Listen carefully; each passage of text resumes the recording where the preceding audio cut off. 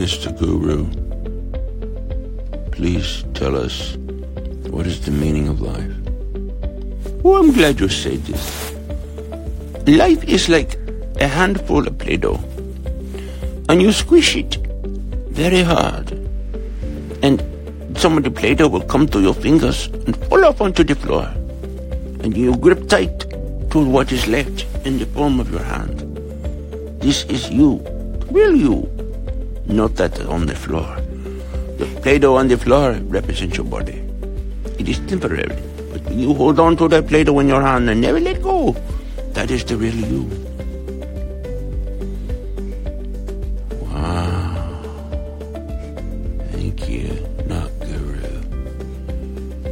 No, sir. Thank you.